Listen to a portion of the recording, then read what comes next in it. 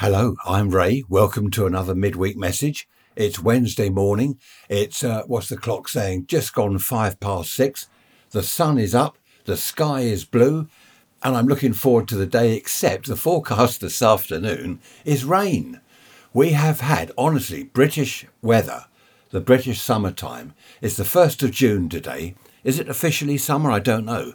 I'm not sure when summer starts officially. I don't worry about officialdom anyway, as far as I'm concerned. The summer starts when it gets warm and it stops raining. Well, it's got warm, but it hasn't stopped raining. We have had torrential rain, mainly in the night, which is good because we don't want it in the day. And as I've said before, you can't plan things in Britain.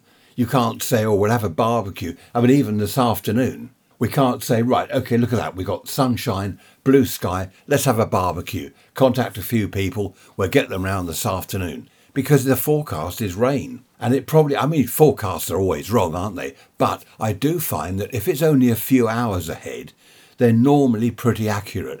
They've no idea what it's going to do next week. I don't know why they bother to have forecasts that say, right, this time next week, 7 days' time, the wind will be from the east, the temperature will be 18 degrees, and it'll be a little bit cloudy. How do they know? How do they know what it's going to be like this time next week? Things change. Anyway, enough of the weather forecast. Let's forget that. At the moment, there's sunshine and blue sky. People in our street are putting up the flags and the bunting, preparing for our street party on Sunday. Hope the weather's going to be all right for that. Now, I've had an email, nothing to do with the weather, from June. Now, that's a coincidence. It's the 1st of June, and this is from June. And she asked me whether jobs were done properly in the 50s and 60s, tradesmen, as she calls them. Did they do things properly? Because now she says they don't, and I do agree with you, June.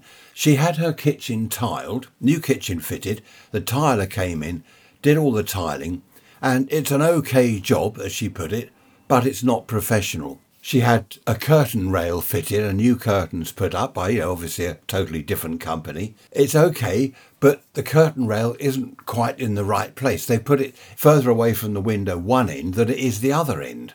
And she called them back and they said, oh, well, yes, it's to do with the lintel. And they came out with a lot of excuses and basically said, well, it looks all right. It's only if you look up, you notice it. It's not really good enough. I do agree, June. We had some vinyl flooring fitted. There used to be lino in the old days. When I was a boy, it was lino.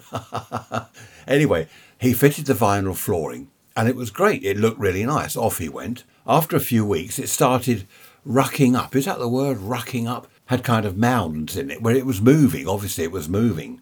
So he came back and he redid that. He did tear one corner, which he didn't mention. He tried to hide that. And I thought, oh, let's just leave it. It's now doing the same thing again.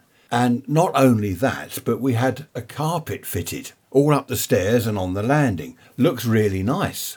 Except there's a problem. One of the bedroom doors won't shut because the carpet in the hallway, in the landing, as you close the bedroom door, the door hits the carpet.